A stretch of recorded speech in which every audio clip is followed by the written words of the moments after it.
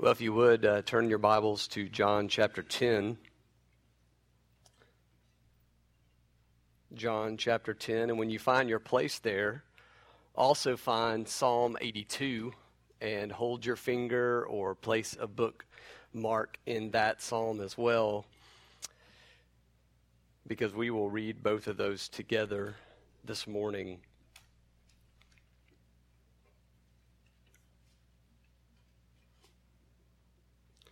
Let me start with John chapter 10, starting in verse 22.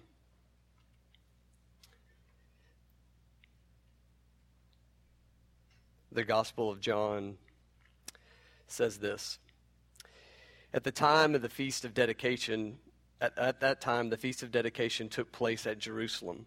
It was winter, and Jesus was walking in the temple in the colonnade of Solomon. So the Jews gathered around him and said to him, "How long will you keep us in suspense? If you are the Christ, tell us plainly." Jesus answered them, "I told you, and you do not believe. The works that I do in my Father's name bear witness about me, but you do not believe because you are not a part of my flock. My sheep hear my voice, and I know them, and they follow me. I give them eternal life, and they will never perish, and no one will snatch them out of my hand.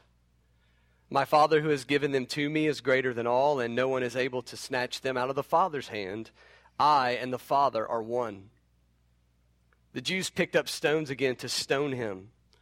Jesus answered them, "I have shown you many good works from the Father. For which of these are you going to stone me?" The Jews answered him, "It is not for a good work that we are going to stone you, but for blasphemy, because you, being a man, make yourself God." Jesus answered them, "It is not written, or is it not written in your law, I said you are gods? If he called them gods to whom the word of God came, and the scripture cannot be broken, do you say of him whom the Father consecrated and sent into the world, you are blaspheming because I said I am the Son of God? If I am not doing the works of my Father, then do not believe me.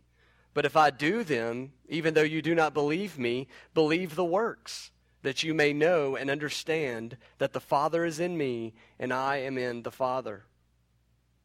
Again they sought to arrest him, but he escaped from their hands. He went away across the Jordan to the place where John had been baptizing at first, and there he remained. And many came to him, and they said, "John did no sign, but everything that John said about this man was true," and many believed in him there. You know, any good writer or speaker or author or preacher knows that the basic outline of any good article or sermon or book is the following: introduction, body, and conclusion. Or in another way we could say is, tell them what you're going to say, tell them, and then tell them what you said. This is exactly what John does as the gospel writer that we've been studying throughout this harmony. We spent a lot of time in John, and so I thought this morning it would be important to go back and look and see how John is introducing this idea of the purpose of his gospel book, and how he concludes that, and then how in our text this morning that fits together, because it's very purposeful this morning that we come to this passage where Jesus declares that he and the Father are one. So if you will, flip a couple pages backward to John chapter 1. Shouldn't be many, depending on, unless you have a large print Bible. And be reminded, in John chapter 1, verse 1, John begins his gospel letter, "In the beginning was the Word, and the Word was with God, and the Word was God. He was in the beginning with God. All things were made through him, and without him was not anything made that was made. In him was life, and the life was the light of men. The light shines in the darkness, and the darkness has not overcome it." John then begins to explain in verse 14 that the Word became flesh and dwelt among us, and we have seen his glory, Glory as of the only Son from the Father, full of grace and truth. Now, nowhere in that section do we see the name Jesus, and yet John will begin to build his case that this Word, this pre-existent eternal Word, is the only Son of God, who is Jesus Christ. Now, flip back to John chapter 20 and see John's conclusion.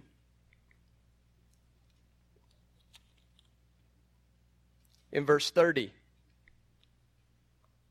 Now Jesus did many other signs in the presence of the disciples, which are not written in this book. But these are written so that you may believe that Jesus is the Christ, the Son of God, and that by believing you may have life in his name. Introduction and conclusion.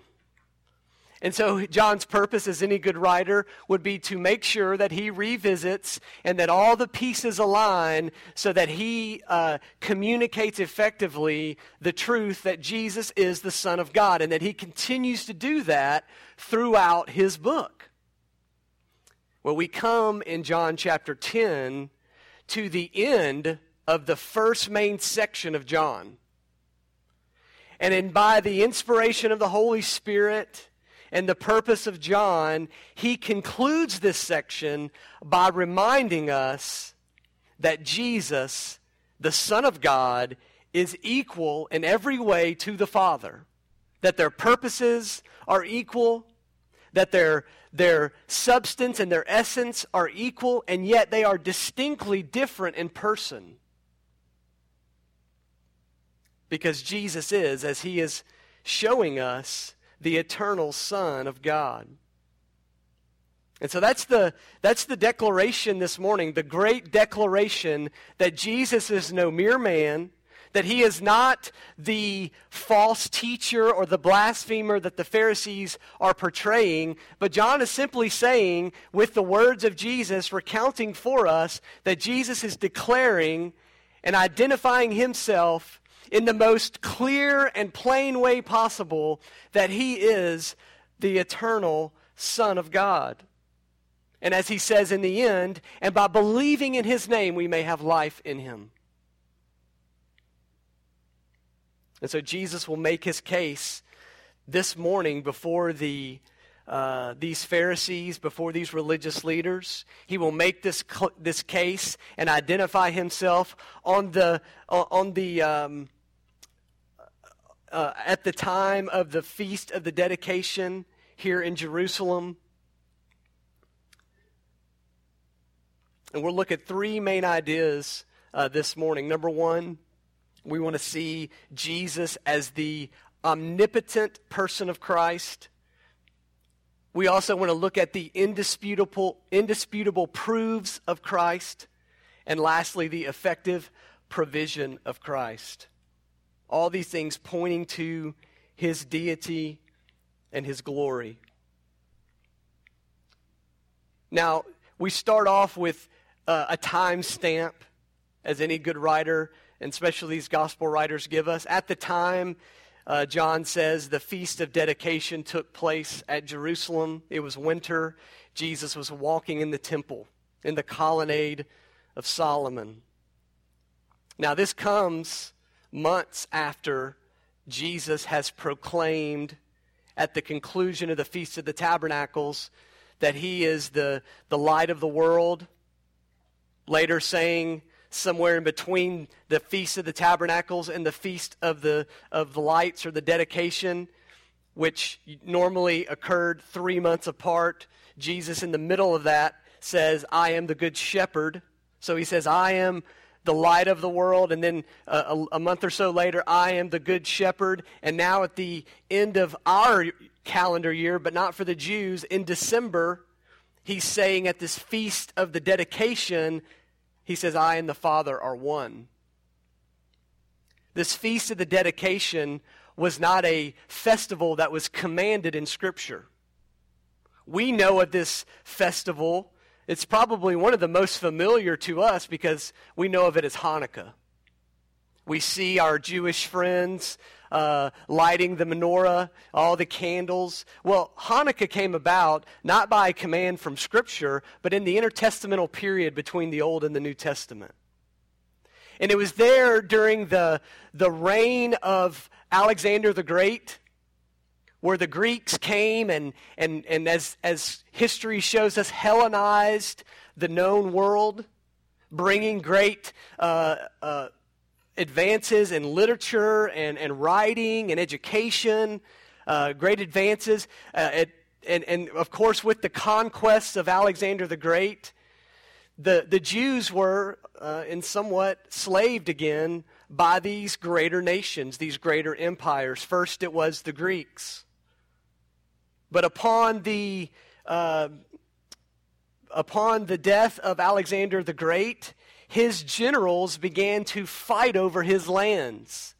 And one of his generals, Antiochus Epiphanes, was a Syrian that was a general for Alexander the Great. And this man, fighting for the lands of Alexander's conquest, eventually made his way to sack and take over Jerusalem. There in this attack upon and this victory over Jerusalem, this Syrian general, who has now become the ruler of the Seleucids, he became one of the greatest enemies of the Jews. These Jews, if you ask a Jew today, one of the greatest tragedies of their faith and religion, it would be in 167 BC when Antiochus went into Jerusalem and he destroyed great relics and the temple itself. He didn't destroy the temple, but he sacked the temple and he desecrated it. He went in, he took captive many of the Jews and enslaved them. He outlawed the Jewish faith, and he began to build an altar to Zeus in the temple and sacrifice pigs in the temple. The greatest offense to these Jewish people. And they called that the Great Desecration. He outlawed, as I said, the Jewish religion. No longer were they able to practice temple sacrifices, sacred observances. They could not even possess their own copy of the Scriptures. Well, that wasn't going to sit well with the Jews. And so, a few years later, the Jews mounted a revolt called the Maccabean Revolt. Judas Maccabees was one of the main leaders of this revolt, and he rose up and they gained victory over the temple in Jerusalem again. They defeated their oppressors, and in doing so, they instituted the Festival of Lights or dedication, which we know as Hanukkah. They reconsecrated the temple. And so every year in December, when our Jewish friends may be celebrating the Festival of Lights, they are thinking about not only the provision of God throughout their lives, in particular, the same ideas that they celebrated in the Feast of Tabernacles. Matter of fact, the Feast of Lights is called the Feast of the Tabernacles during the December month of the Jewish calendar. But they are lighting those lights to remind them of the victory that God gave them over their oppressors and the reconsecration of the temple and the worship there. So this is more than a timestamp. Let's see that this is more. I mean, John as a writer is giving us a timestamp, and yet we have to understand that the Holy Spirit writing and giving us the inspiration, or giving John the inspiration, helps us see that there is much more to this than just, here is Jesus at this time during this period. Because Jesus is revealing himself as the eternal Son of God, the one who deserves all of our worship and our praise. And as these Jews are there in Jerusalem and Jesus is there in the Feast of the Dedications, it is purposeful that Jesus will declare to them that he is God there in Jerusalem once again. They will not see him as God. They will not give him worship and glory. But in essence, he is even a greater fulfillment of the Feast of Lights because he is God coming in the temple. So while the Jews of our day still light their menorahs, waiting for and being reminded of God's coming and dwelling in the temple, they missed this situation where Jesus is there at the Feast of Lights, God in the flesh before them, and they denied his name and they wanted to kill him.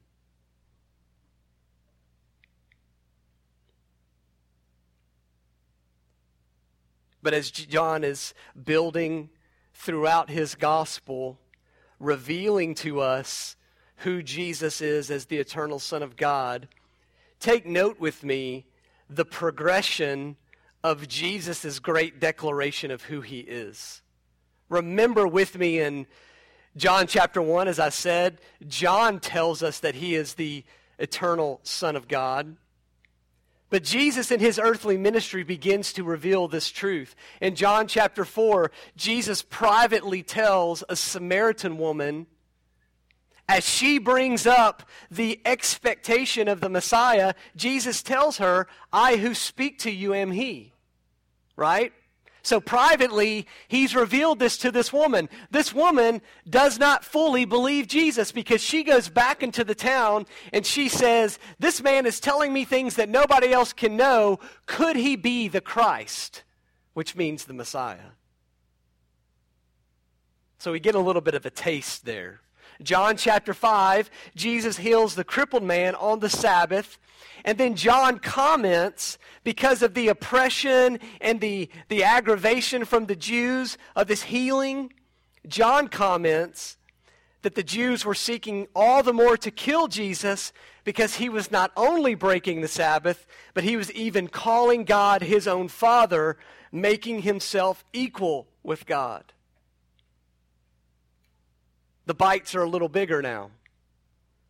John chapter 8, we're getting more of a fuller portion as Jesus is clearly stating to these Pharisees and the Jews as the light of the world that all that believe in him will have eternal life.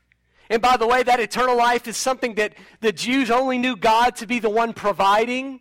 No man can provide eternal life. Only God is the giver of salvation. And so for Jesus to relate and connect himself to the light in the wilderness that led the Jews, the one that provided them salvation for their souls, Jesus is now declaring to them that he is God. And the icing on the cake in that scenario was Jesus saying that Abraham had a faith in him, that Abraham had an expectation that the Messiah would come, and then Jesus says, before Abraham was, I am. Of course, in that scenario, once again, they picked up stones to throw at him, but Jesus hid and went outside the temple. So the events build to the climax in John chapter 10. This is a climax, by the way, because what we will see in John chapter 11 and throughout the rest of the Gospels is Jesus is now fully turning himself toward Jerusalem. All that will begin to happen will be a journey away from his earthly ministry and toward his imminent death and burial and resurrection.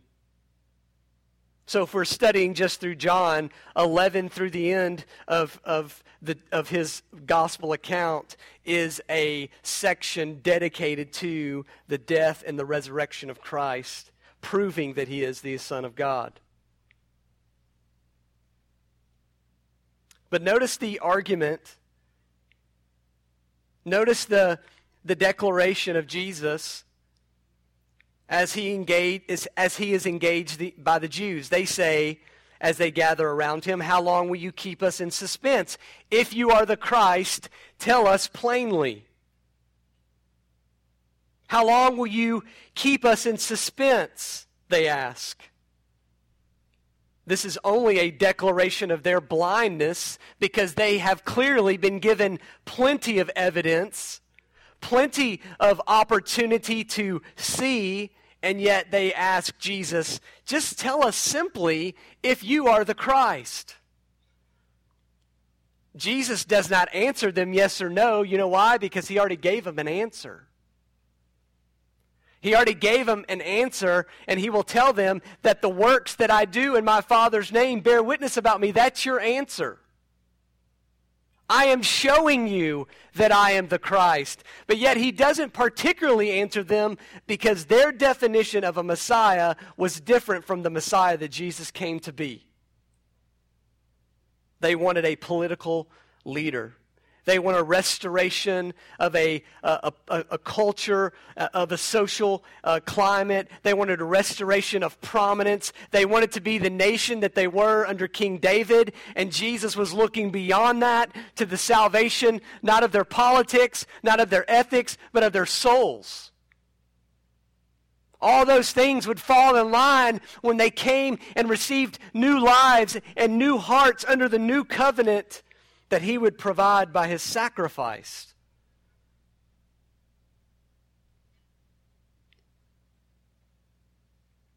And so Jesus says to them, the works that I do in my Father's name bear witness about me, but you do not believe because you are not a part of my flock. And now he begins to reveal the truth. We looked at this a little bit last week. But he begins to declare his equality with the Father. That he is not merely just a man, but that he is equal with God. That they are one essence, they are one being, and yet distinct persons. In other words, we could say that he is the omnipotent Son of God, or the omnipotent person of Christ. Notice the parallels in verses 27 through 30. Jesus says, my sheep hear my voice. There's a belonging of these sheep to Jesus, that he knows them and they follow him. And similarly in verse 29, my Father who has given them to me is greater than all, and no one is able to snatch them out of the Father's hand. The parallel is that not only does Jesus own the sheep, but the Father owns the sheep. The Father has given the Son the sheep. So there is a power and omnipotence of possession by both Jesus the Son and the Father. And yet there is distinctly a submission of the Son to the Father.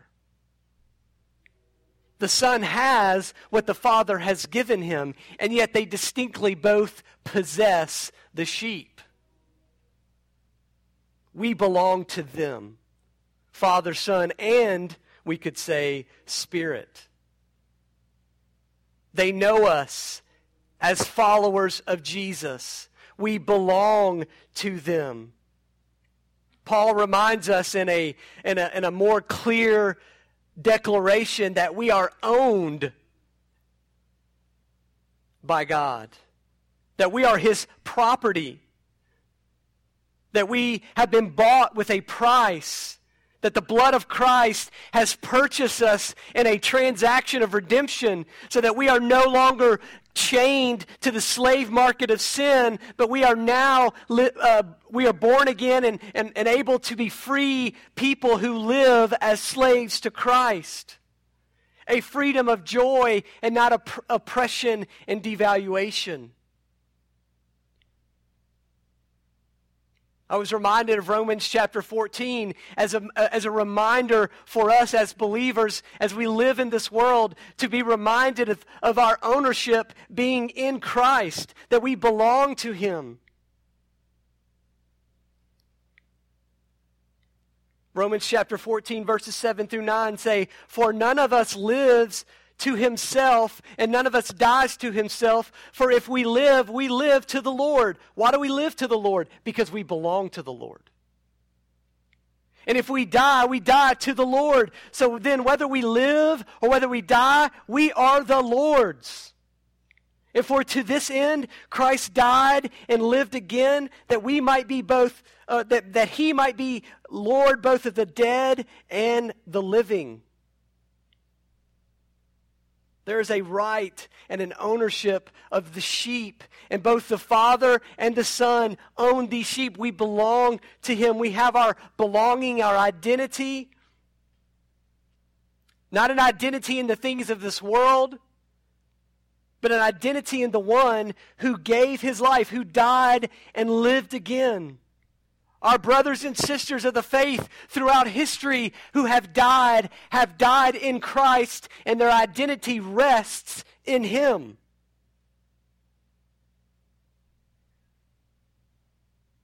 So that the God, the sovereign King over all the earth, and his peculiar people are living differently from the world because we belong to the one who purchased us.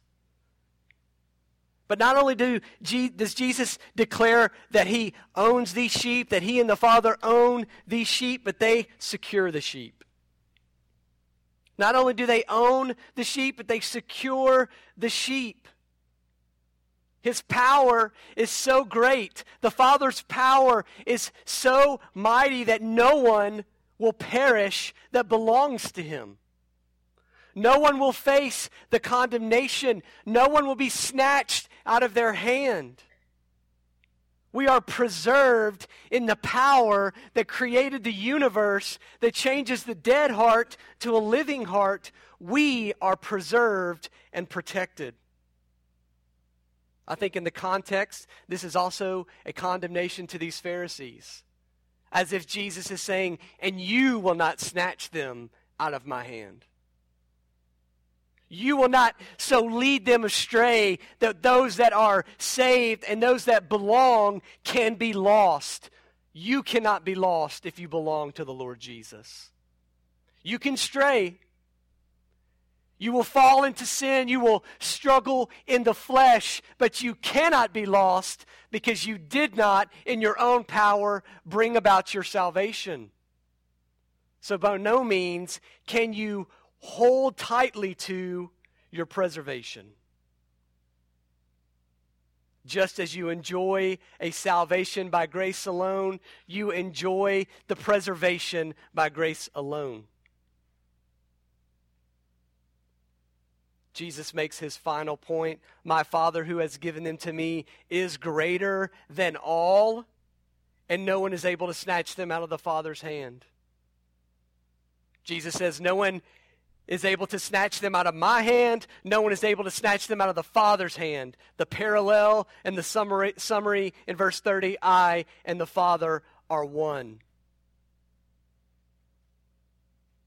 Now, if you're a Greek scholar here today, which I would say none of us are, there is a great depth of God's word that when we understand the Greek text, we find great truth underlying that we don't see in the English translations. One in particular is verse 30. In verse 30, John tells us, or Jesus says, I and the Father are one. The word one is written in such a way to communicate not one person, but it's written in the Greek, which is described in the neuter sense, which means not one person, but one being, one substance. So Jesus is not communicating to us that he and the Father are one person. This idea and this truth has led to many Christological heresies throughout the history of the church. The Jews in that day even could not fathom a man being God. Nor could they fathom a man standing before them and declaring that he and the Father are one. How is that possible? And yet Jesus so delicately and purposely writes these words, I and the Father, distinctly two persons, are one being. One of the most powerful truths and declarations of the beautiful relationship of our God. The Jews clearly understand it because they pick up stones to throw at Jesus for breaking this or violating and being a blasphemous person. And so what we see here this morning is Jesus clearly declaring that his power is equal power to the Father, the equal power we also understand to the Spirit, that the Godhead dwells in perfect unity as one being in three persons. And this is the Jesus that we worship. We worship him and we glorify his name, and we are thankful on this end of the completed scripture, the completed canon, as we say, that we can see more fully than these Jews even could see how Jesus is the Son. How we can worship him as not just a mere man, but as the God-man. And so we praise him this morning, the Lord Jesus, for his power. We take great comfort in knowing of his unlimited, unstoppable power in the universe, and that love and that power is aimed at us. It is for his glory, but it is aimed toward us. So we can praise him for such an unlimited power. And we can ask him, based upon that power, to do things according to his will. Church, it's not wrong to pray, believing in the power of God, to say, God, if you could somehow heal this affliction in my life, would you do so? Because we, by faith, are believing in the power of the Lord Jesus Christ. It's not wrong to pray those things. But we pray as Jesus taught us to pray, thy kingdom come, thy will be done on earth as it is in heaven. So we trust in that power, but we know that his plan may be something completely distinct or different from our desire. But we praise him that he could heal us from affliction. But we trust his plan that his affliction may be purposeful. We can pray and ask him for, by his power, to give us some promotion at work or somehow help us financially. And yet we know that even a struggle in those areas could be purposeful and beneficial for our faith in him. In this world, we may struggle monetarily, we may struggle physically, we may struggle emotionally, and yet we can still be sharpened and molded by his power at work within us for his glory as we trudge through the muck and the mire of this world. And yet we still praise him. Praise him in affliction. Praise him in our circumstances. We can praise him for his power because we know that he is so capable of taking a loved one, a friend who is lost and without a desire for Jesus. And we know that by his power he could radically remove the scales from their eyes and draw them to himself. We know that he can do that. And we can pray in that way and not be afraid. This is the Jesus that we sing about and that we worship because his power is demonstrated. But we know that he will save those people in his timing and for his glory and according to his plan. Those are possibilities that we know Jesus can do. But most importantly, focus on what he has done and the demonstrated power that leads us to glorify him. We praise him for his power over death so that we can rise up from death into new life in Christ, that we can have forgiveness of our sins, the shame of guilt, the guiltiness of our failures, so we can have a new life in him. We praise him for his power over sin, which allows us to experience freedom from the slavery and the bondage. the slavery and the bondage, the wrestling with our flesh that we continually live with day by day, Jesus Christ has defeated sin and death. We have a victory over our lying and our gossip, over our jealousy and discontentment. We have a victory by the power of the Lord Jesus Christ in His death and resurrection, that no longer do we have to live in disunity, but we can live in harmony because of His power. Unity in the church, unity in our family with other believers. And of course, we praise Him for His power over Satan, knowing that the enemy may attack, but we are preserved by His strong hand. You're reminded in Ephesians 6 simply that it is the armor of the Lord, not our armor, that protects us from the schemes of the devil. And similarly, we praise Him for His power in the church. It is His bride. We know that by His power, He will carry the gospel message to the ends of the earth.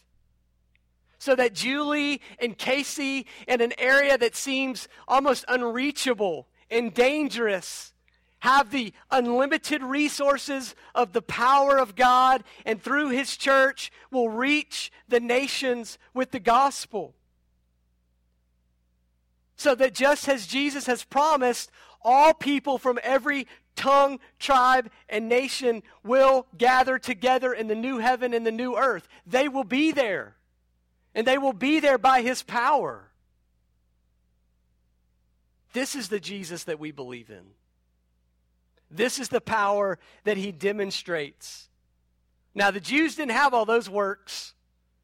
The greatest work and the greatest miracle that will prove His deity is His death, burial, and resurrection. And yet Jesus has given the blind eye sight. Jesus has given the crippled man strength in his bones. And what we'll see in John chapter 11, He will literally raise the dead to life. But they don't believe. But Jesus logically wants to give them two indisputable proofs of His deity, of His messianic title. Two indisputable proofs. Number one, as I've said, His works. Verse 32, Jesus says, I've shown you many good works from the Father. For which of these are you going to stone me? He says, I've proven myself. I've shown you the works that you need to see. Which one are you going to stone me? Or for which one of them are you going to stone me?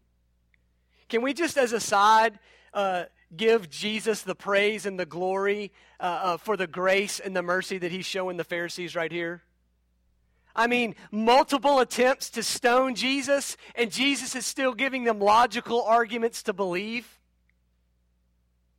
Still carrying out the plan and the purpose of dealing with humanity and their sinfulness and their wretchedness against Him. Jesus has given them plenty of reasons to believe, and yet they have only wanted to pick up stones and try to kill Him. And yet here He is, still explaining Himself for the benefit of those who will believe in Him. These Pharisees are lost. These Pharisees do not belong to the flock. And yet even by grace and mercy, Jesus is splattering and spraying His grace forward and His mercy forward so that even they still have an opportunity to believe. But they won't, they can't. They're so blinded that Jesus points out to them, hey, remember the blind man that I healed? Remember the crippled man, these works that I did according to the power that the Father has given me? Do you remember those? And the Pharisees are like, nope. All I remember is you breaking the Sabbath. That's what I remember. All I remember is you leading people away from following us and embarrassing us before the masses. That's what we remember. They cannot see Jesus for who He truly is. They're nearsighted. And I couldn't help but think about us as believers. That even in the wrestling with our own flesh and in the weakness of our flesh, we can be nearsighted.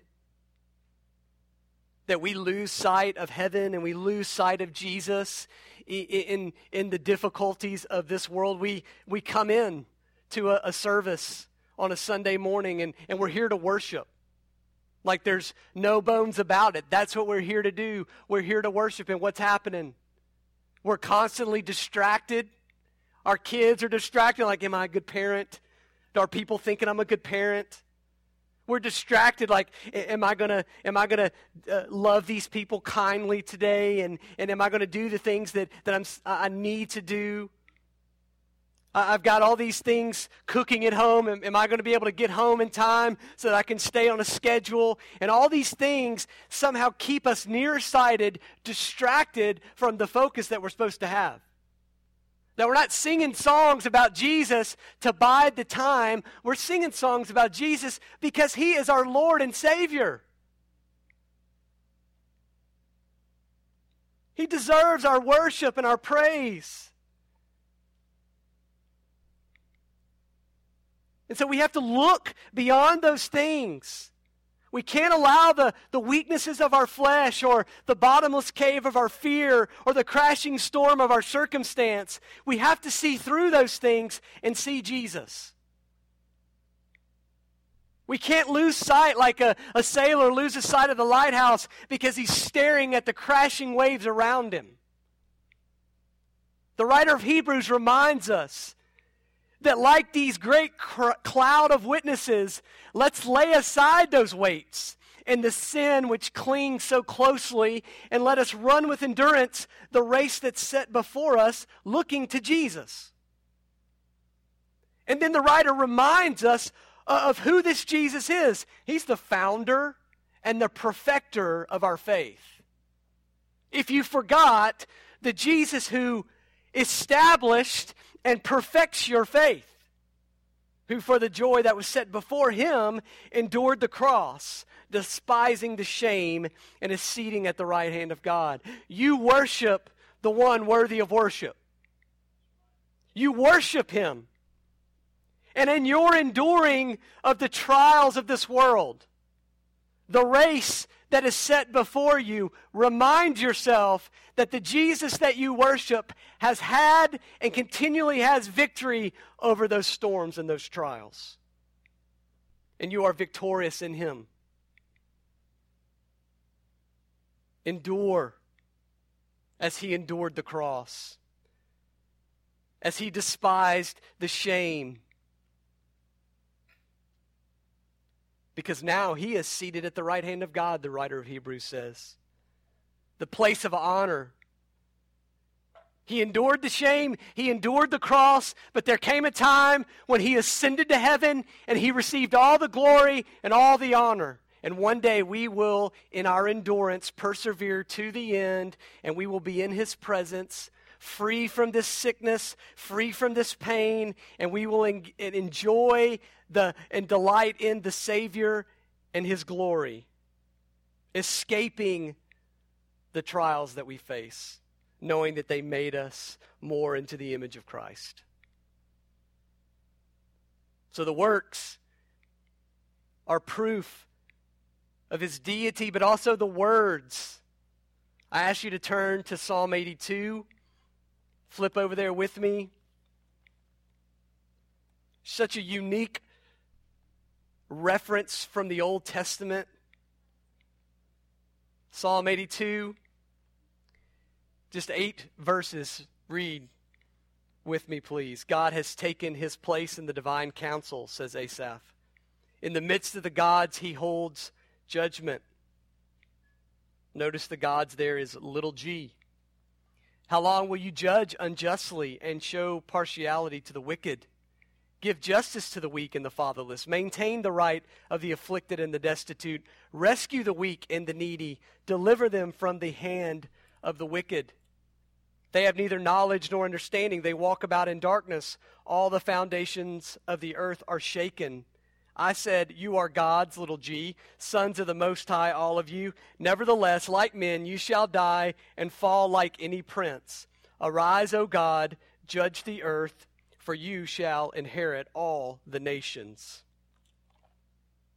Now, Jesus quotes this psalm from Asaph. And what's interesting about this psalm is that much to the discussion and disagreement about who these little g gods are, some people say that Jesus is speaking to the people of Israel at Mount Sinai. That they are the ones who received the law and by being elevated and being chosen as God's instruments, they are not capital G gods, they are little g gods, meaning that they are called to met out or to take out the word of God and the justice of God because God entrusted them with his word. Other people say that these little g gods are the angels, the angelic beings. That God is referencing their fall and their wickedness. But what's interesting about that is that they are said that they will die like men, and that can't reference angels. I think this is best interpreted as meaning the judges of Israel, particularly the judges of Israel.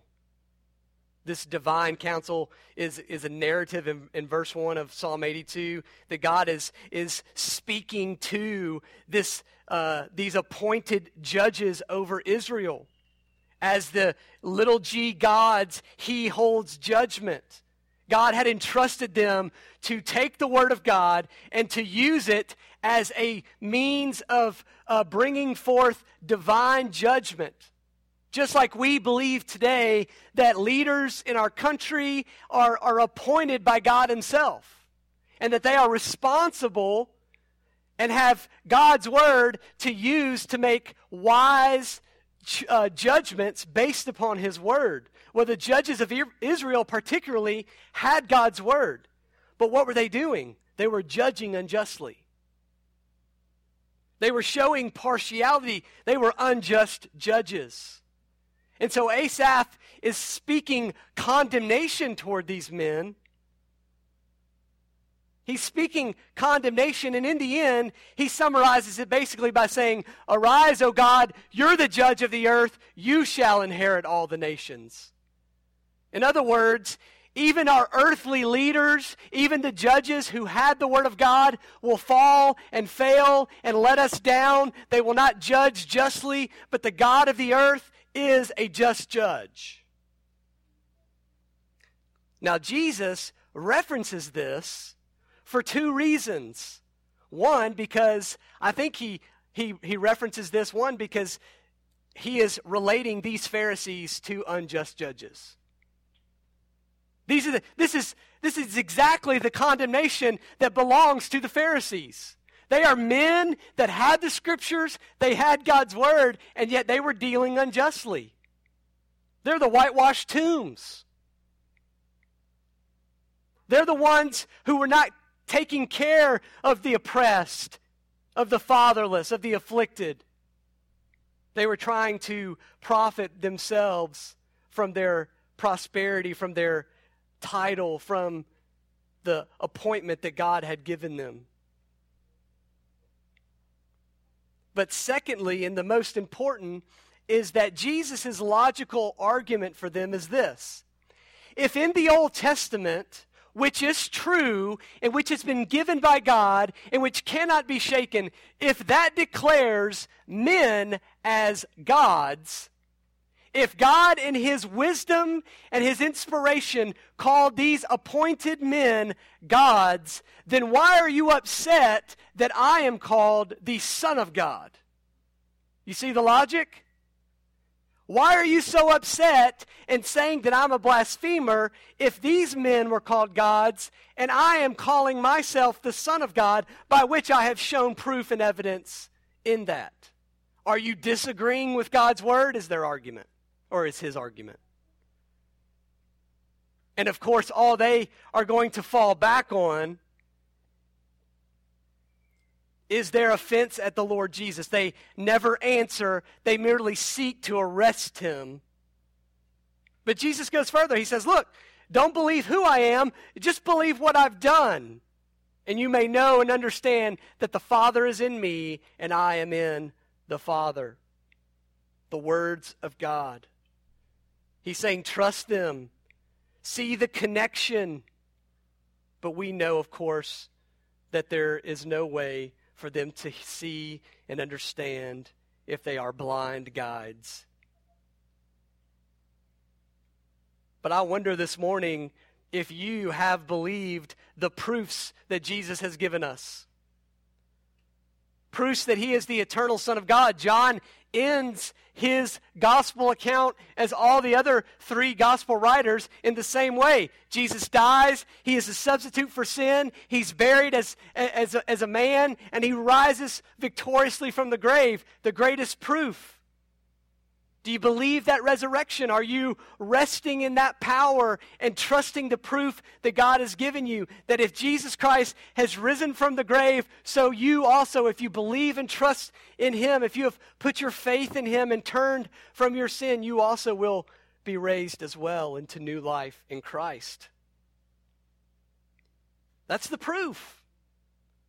People say, well, I just want to, if God would just prove himself to me and reveal himself to me, I would believe in him. He did in the person of Jesus. Look at Jesus. Look at the historicity. Look at the prophecies and all the things that point to him, written by different types of authors, hundreds of years before, all pointing and culminating with continuity to one man that fulfilled them all. Trust the archaeology that backs up and undergirds the scriptures. There's so many different proofs that point to Christ, but the greatest is that he rose from the grave.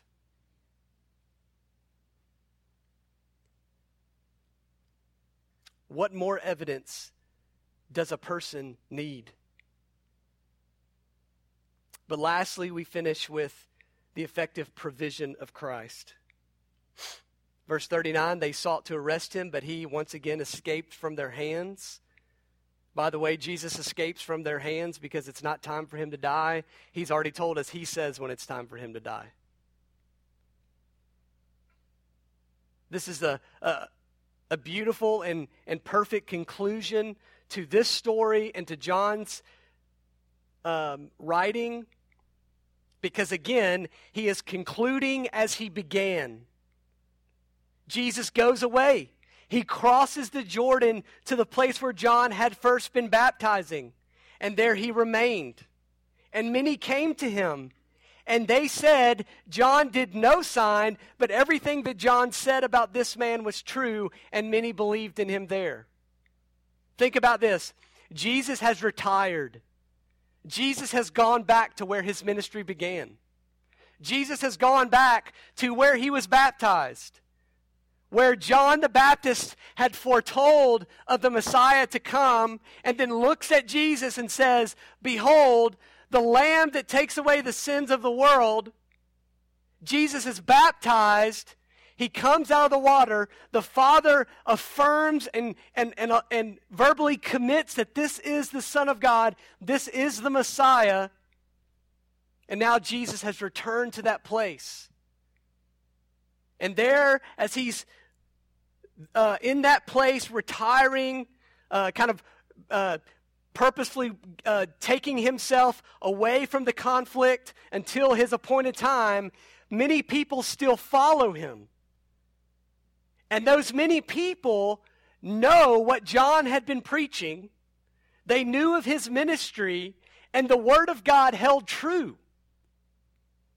The Word of God that John had preached as a prophet of God, preaching of a Messiah to come, knowing that Messiah would do many miracles like healing the blind, raising the dead, making the lame healed so they can walk. All these landmark or these signposts pointing to the Messiah, they now see that all those things point to Jesus. They now see that John was not the Messiah. Jesus is the Messiah because everything that John said about this man was true. Everything. And so what is the provision here? Salvation. Many believed in him there. Many believed from the preaching ministry of John, and later the fulfillment of Jesus coming and fulfilling those things that John had preached. People came to know Christ. God provided salvation. Well, we could say it another way, kind of as we conclude John chapter 10, Jesus called many more sheep into the fold. He provided them salvation. By hearing the words, they responded when they encountered Jesus. I'm so encouraged this morning by this little section because of I think it gives great prominence and power to the preaching ministry. When I think about my responsibility, the responsibility of these elders, is that our job is to speak truthfully about the Word of God so that you can come to know Him, so that you may believe He is the eternal Son of God and have life in His name. And this conclusion to John is that very thing. If John's head had not been severed from his body, he would be able to stand back and see the fruits of a preaching ministry. That everything that he had been told and understood about the Messiah had come to fruition in Jesus, and now many people were believing in him. And so I was revigorated. I was refreshed by the mission of our lives as believers, to allow our lives to be molded and shaped by the preaching ministry, by the power of the preaching of the gospel. Not my power, but the power of the Word itself. I'm so encouraged this morning that we stand together, not saying that programs and places and people establish a power in the church, but that it's the Word of God that changes lives and hearts. That the Word of God is what brings forth transformation. And so as we stand here today, let's be reminded and let's be reaffirmed that this is what Redemption Community Church and as individual sheep of the fold adhere to.